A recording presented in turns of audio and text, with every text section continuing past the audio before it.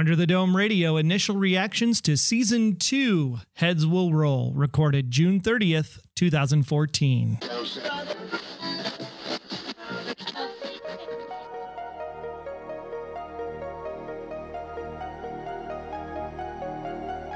Welcome back. This is the Under the Dome Radio podcast, the unofficial podcast by and for fans of the CBS television show Under the Dome. We've got theories, news, reviews, and interviews, but tonight, initial reactions.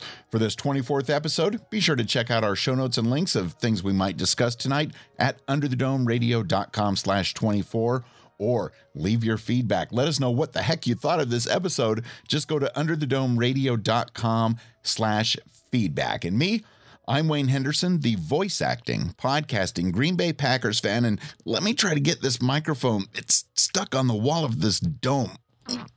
Got it. Oh, and Troy, how are you, sir? I'm really good. I'm actually surprised that I'm actually able to talk through all this EM interference this evening, thanks to Julia and Big Jim for actually seeing eye to eye so that we could actually do this podcast tonight. And I'm sure that's going to actually adjust some of our future electromagnetic properties of the dome. So outside communication, a possibility soon, don't you think, Wayne? Man, you are laying on the science tonight, yo. Hey, I learned from a great teacher. That wasn't my science teacher. No, but being Stephen King fans ourselves, I mean, most people that have listened to this podcast know we read Dome, we read 11/22/63, we've read most of his other works, including the entire 4,400 pages of the Dark Tower trilogy, and then 2 more books after that. There was all kinds of stuff. Fantastic stuff. And that was very, very brilliant of them to be able to call in Stephen King to write this first episode of season 2, because it was fantastic. Where do we start? I guess we'll start at the end, because being being Stephen King, you should assume that there's going to be the good-looking girl in the high school getting murdered or blood or something. And I can say that I did not see Angie dying at all. That was shocking for me. I would say that was shocking. We did not expect it till time was running out and all that creepy stuff happening in the high school in the dark with the tense music. That's when I thought, uh-oh, it's not who we thought. But I love how they're hearkening back to season 1 as she dies and throws up that bloody hand right on the locker. I thought that was just a stroke of genius. And now they have one less hand. If the mini dome happens to come back for or something and they need to have all 4 hands, they need a substitute. Well, the substitute, I'm going to say right off the bat, where the heck was Ben? No Ben tonight. Our buddy Ben. I mean, with all this action going on, he should be helping out his friends. But maybe he's trapped at the skate park. His skateboard ended up stuck up on the dome. I bet we'll find out something about Ben next week.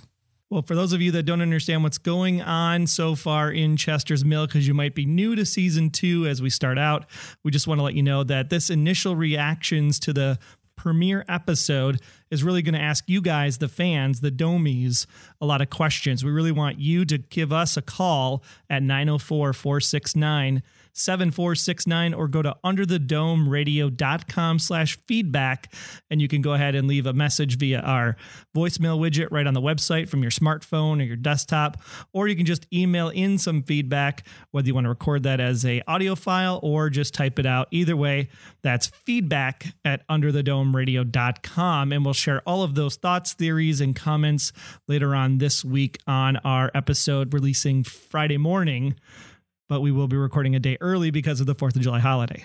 I'm just really excited to hear what people think about the pilot, because this really felt where it was different in flow and pacing. It really brought a lot of season 1 early days back. So I hope they kind of keep on this pattern.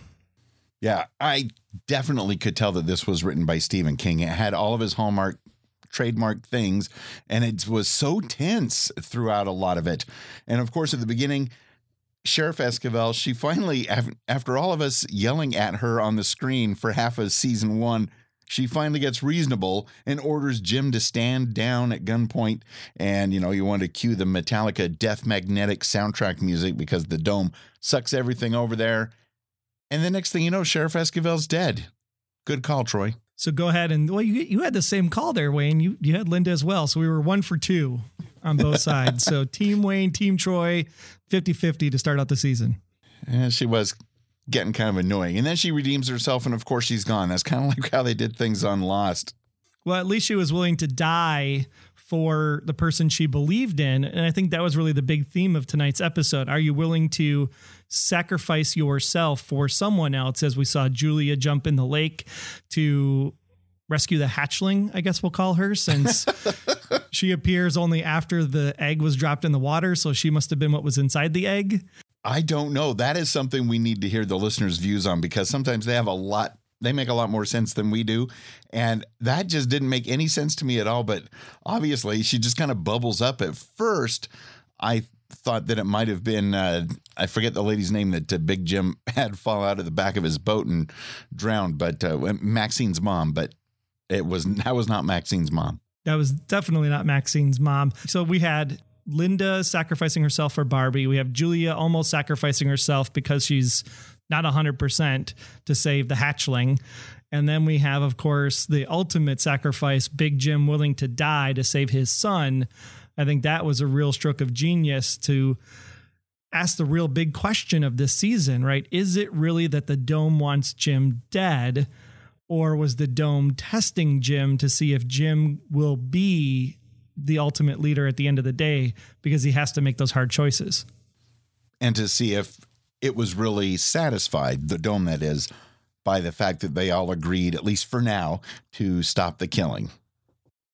There's been a lot of killing in season 1, and I really hope that there isn't so much killing in season 2, but I think there's going to be a lot more theory. I think there's going to be a lot more science in this season. You know, they added a science teacher. So I was really excited to hear how she was explaining things like, you know, the Dome is contracting like a woman in pregnancy. And immediately I thought of that whole, the adults are dying and the kids are coming to life and the Dome wants a new birth. So it had really had that kind of feel to it from her perspective. And then just more along the lines of this EM field. So it really helped explain that she's been tracking the EM field of the Dome ever since season 1. And that's why cellular communication wasn't getting out like it was in the book. Now those properties might be a little bit different.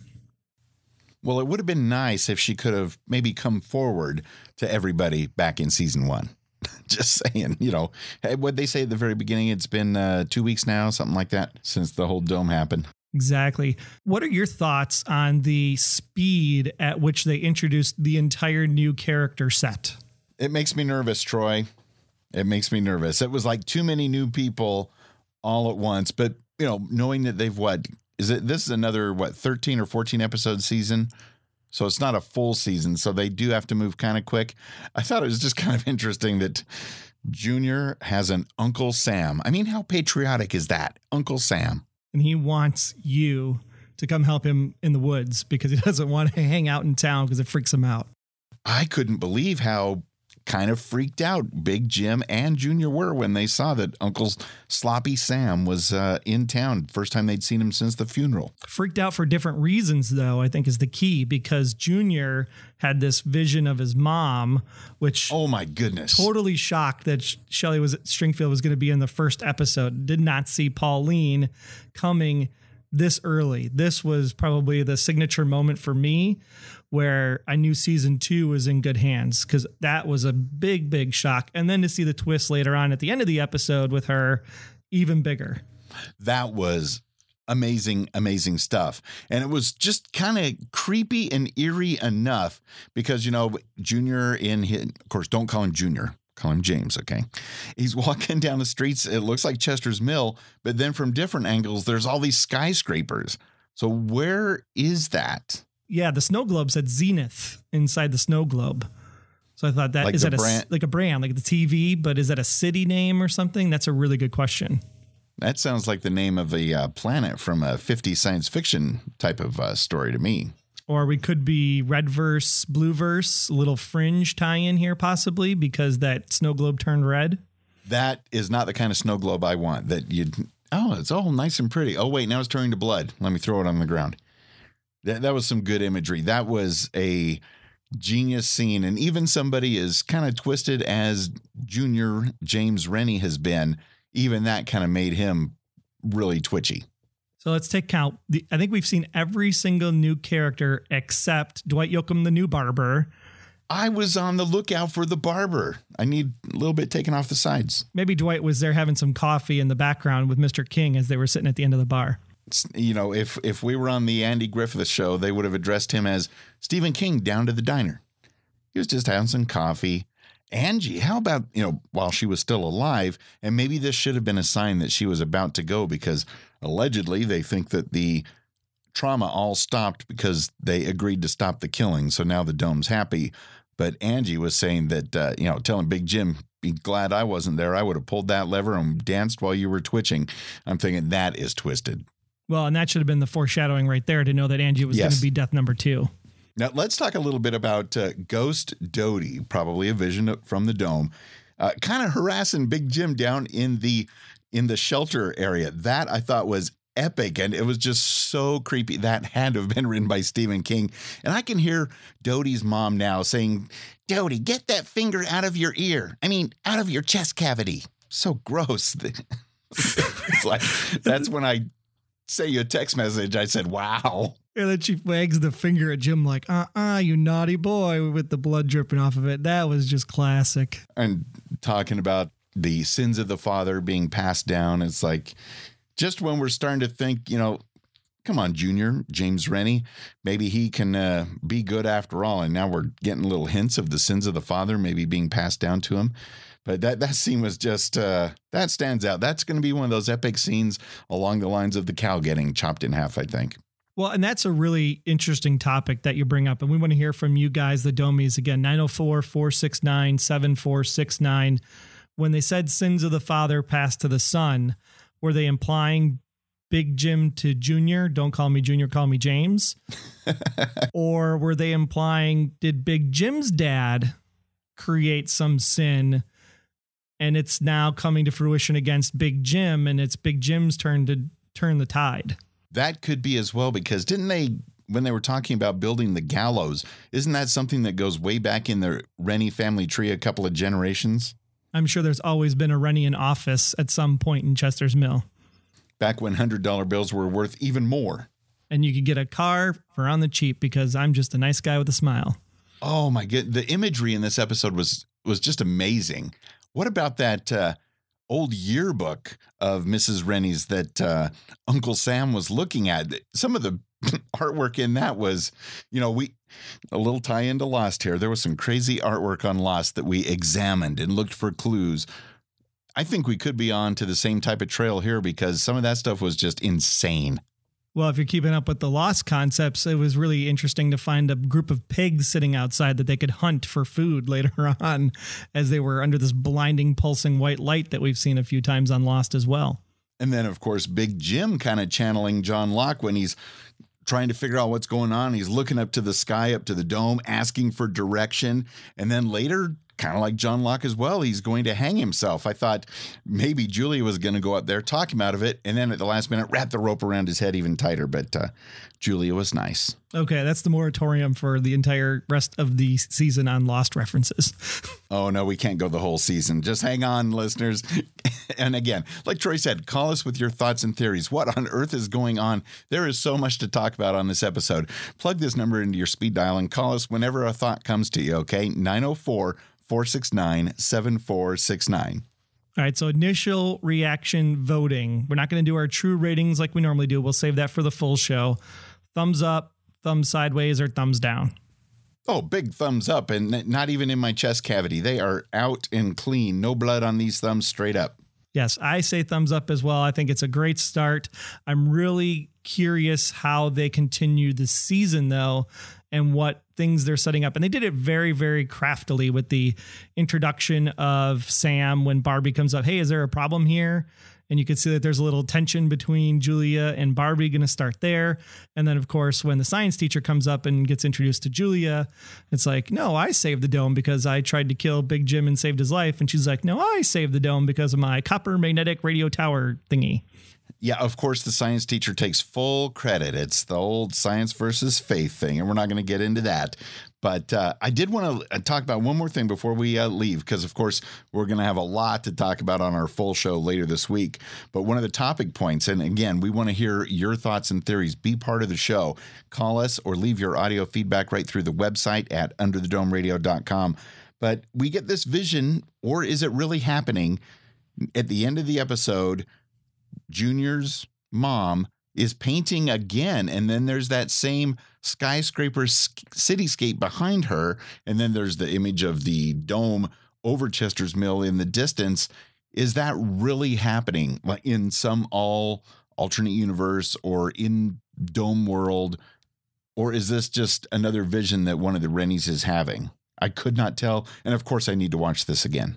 Well, it seemed like there was a connection point. She's painting a picture of James, and it was right after he's like, "Don't call me Junior, call me James." And then she's like, "Ooh, James." Like almost she was like in a trance as well, meeting Junior in that temporary space, if you will. And then she's actually alive and well somewhere else. And the question is where is that someone else? The newscast would make you believe that she's in a different town and she's watching the events unfold. Yes. Or is it just being projected in a mind-like state because she's really a zombie somewhere being brainwashed? It could be both, neither. It's very fascinating. Color me intrigued. I did not expect so much awesomeness in this pilot episode, even though we knew it was going to be written by Stephen King. So we got a lot to talk about later this week. So we're kind of laying the table out there, Troy. So most people that gave feedback last week were like, yeah, Linda could go. So we got that win. We got to see some outside the dome action. We got that win. Think that we're on pace for an exciting season 2, and we can't wait to talk to all of you Domies later this week. Again, 904-469-7469 or underthedomeradio.com/feedback. Use the contact form. Leave us a message on the website. We want to hear from you and what you guys thought of the season 2 premiere of Under the Dome. And until then, I am Wayne Henderson. And I am Troy Heinrichs. We'll catch you later as we all stay trapped under the dome.